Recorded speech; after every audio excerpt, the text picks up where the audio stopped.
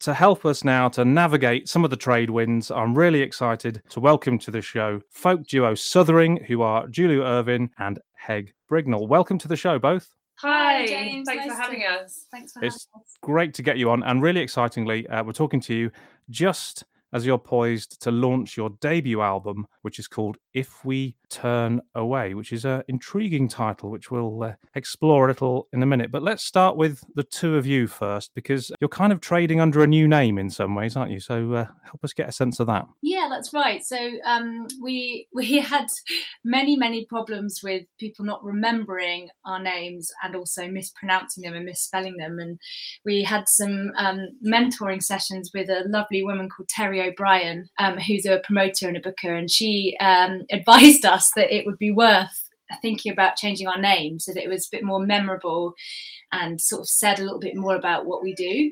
So we embarked on the long process of trying to settle on a name that we both liked, and we ended up finding a word in a Robert Macfarlane book called Landmarks.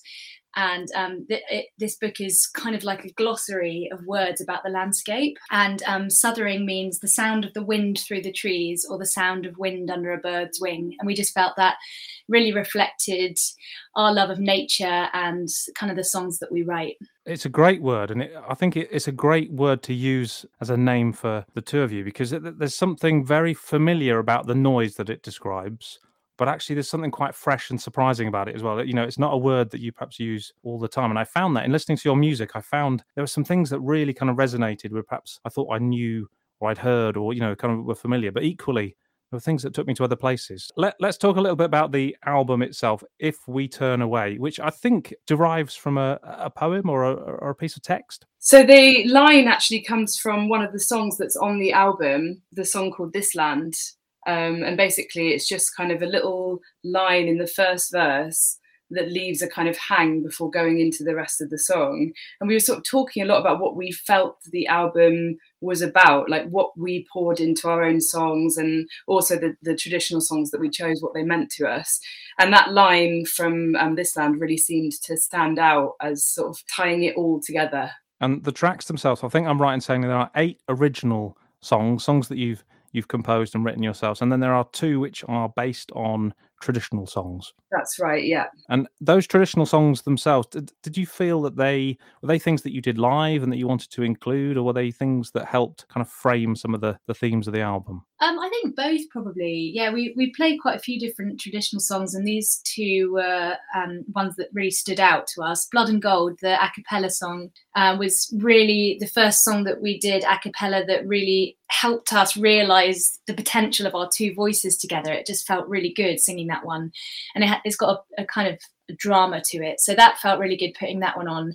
And Survey, again, there's a bit of drama there, but the main reason we picked Survey is because it's a folk song that depicts a strong woman, and we really like the story in that, so that's why that one got picked. And I guess people will put you in the folk bracket, but I think it's broader than that, isn't it? I think it's always difficult to sort of put labels and tags on different types of music, and I think some of the sort of promotional things describe you as folk and acoustic, but I think there are lots of elements of other pieces of music in what you do. So you can hear, for example, classical music, or you can hear elements not particularly of jazz maybe, but you know, there are elements of other things that come in.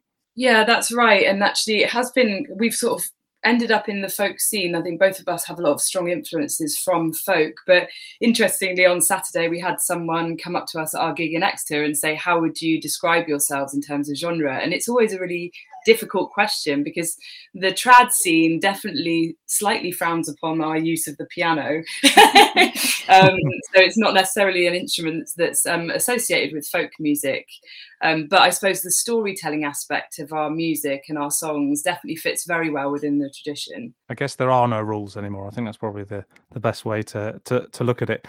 I'm interested in one of the sort of, I suppose, key focuses of what you do, and what you do particularly on this album. There's a big theme, you've touched on it, of nature and in the environment, and more specifically how it's telling us some very strong things, giving us a lot of feedback in terms of what we're not getting right. Yeah, I think that became more pronounced as well during lockdown, that first lockdown when everything stopped, and it was kind of like, you're hearing all these stories about Delhi, for example, having completely clear skies for the first time in years.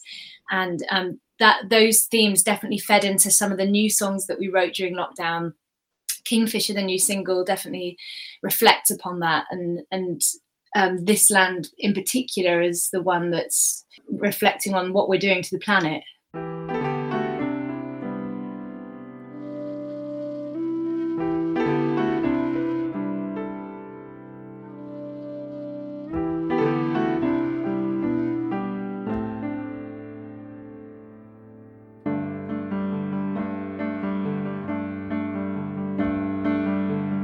Shone the sun on the cold of the canal, with a frost that cracked at our feet, and the sound of the chorus in the early morning dew, never knowing when we'll meet again. And oh, how the kingfisher swoops, playing chase with a flash and a dive.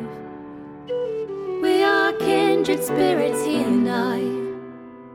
Look to the water, look, can you see how the skies are clearer now? And the fields will start to grow, and the bees will have their day. And oh, how the heron finds a perch to look out and take it all in. We all need to breathe in. We all need to make a change, one that's rooted in the ground, and then spring will come again, lift us out. Somewhere in silence we can rest, find the answers that we seek, send the dark clouds away, let spring begin. Send the dark clouds away.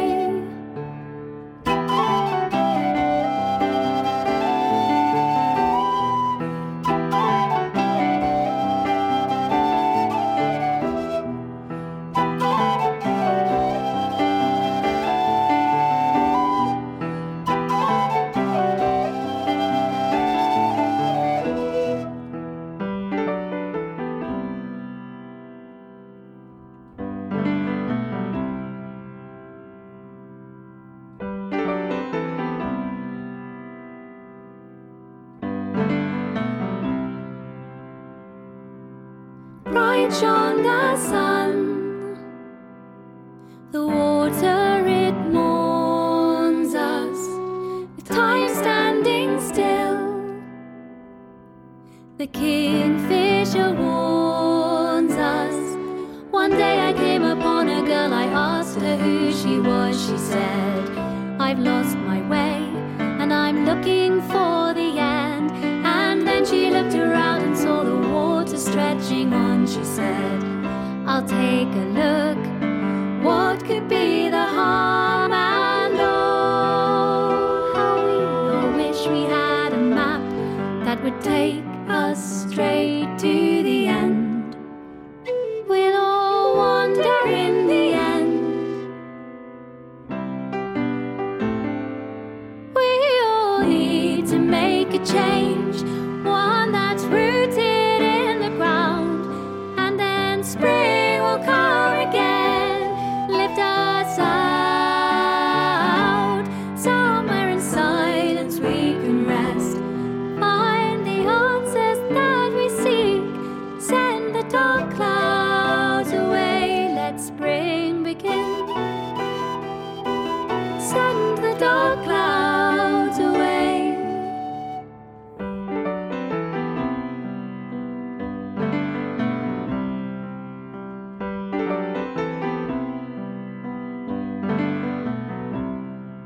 See it in a flash of blue, hope along the water flew. See it in a flash of blue, hope along the water flew. See it in a flash of blue, hope along the water flew. See it in a flash of blue, hope along the water flew.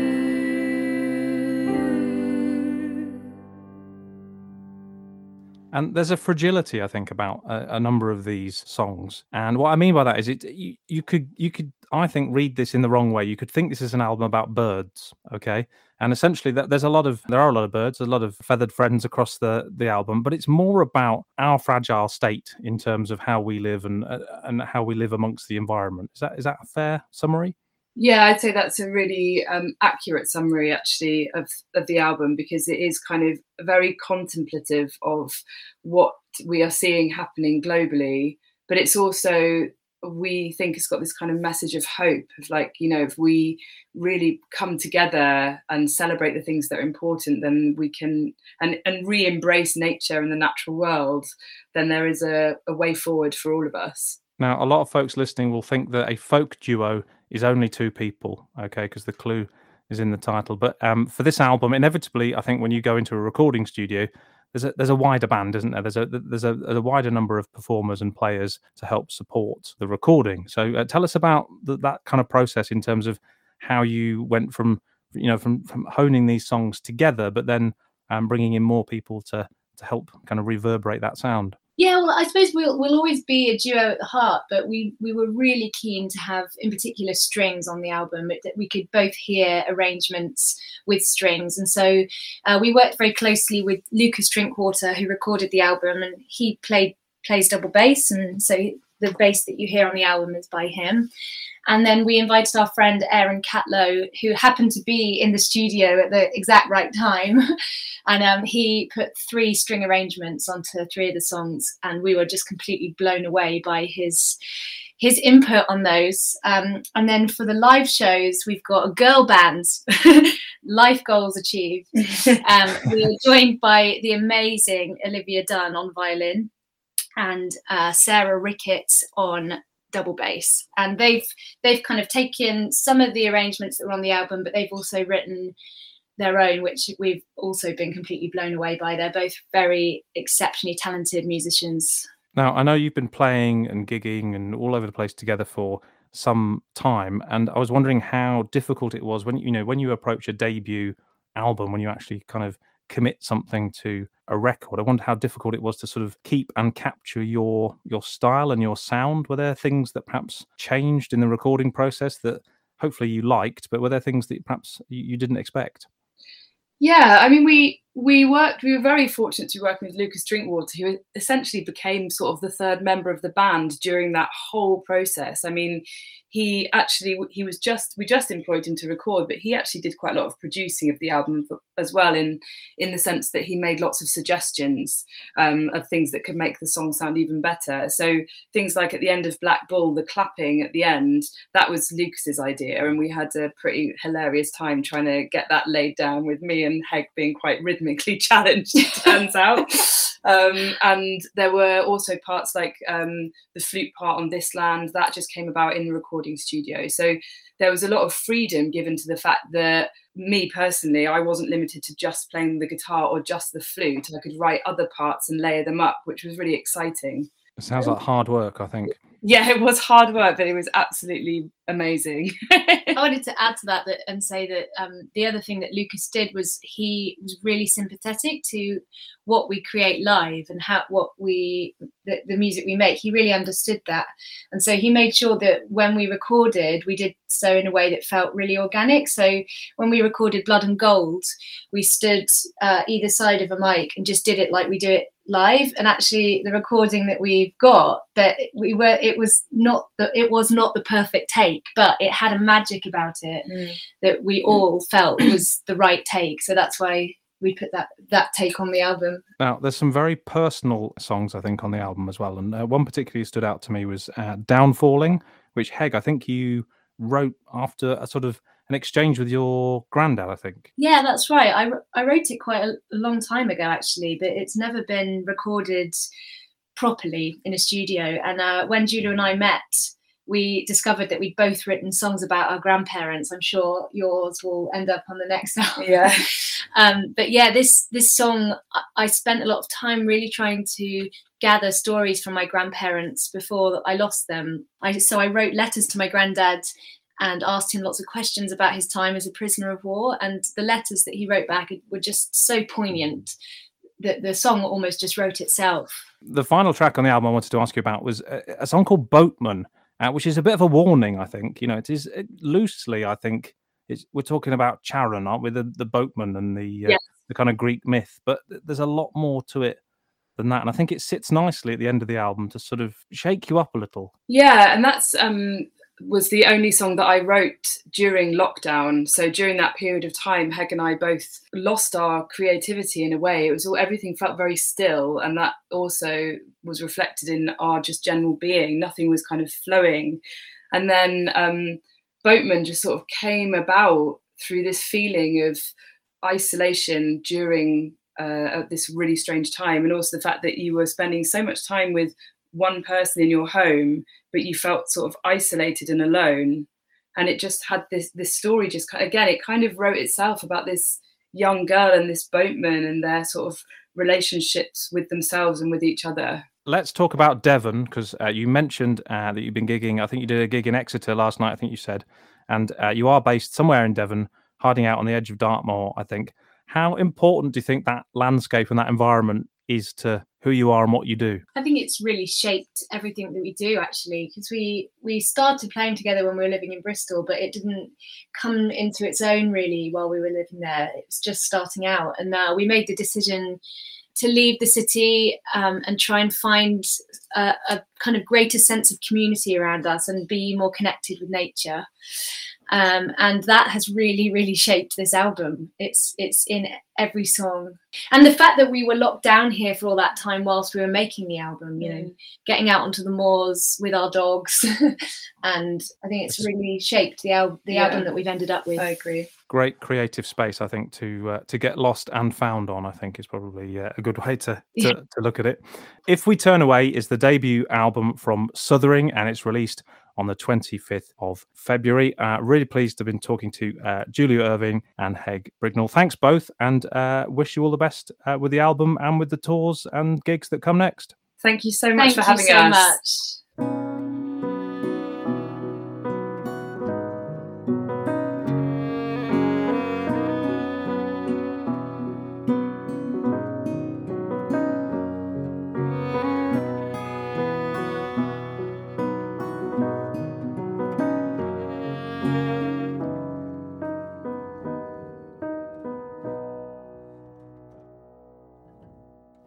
My mother's hair was jet black when I left home. When I returned, it was lily white for 6 long years, not a penny for my pains. And still this story repeats again.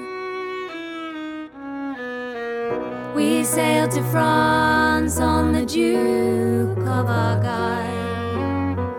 We waved goodbye, I'd be gone a long while. And we arrived hungry and tired, but ready to brave the coming tide. The bombs are falling down. The bombs are falling to the ground. The bombs are falling down. They're falling down. Oh.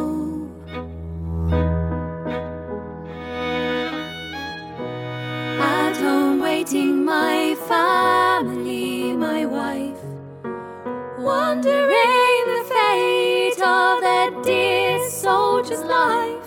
And these words on this matchbox can't tell of my strife. Well, I'll be brave. I'll be brave. I lay wounded, my friend next to me, he said, Steve, we're finished. His head falls to the ground. He never spoke again to me. He never spoke again to anyone. The bombs are falling down.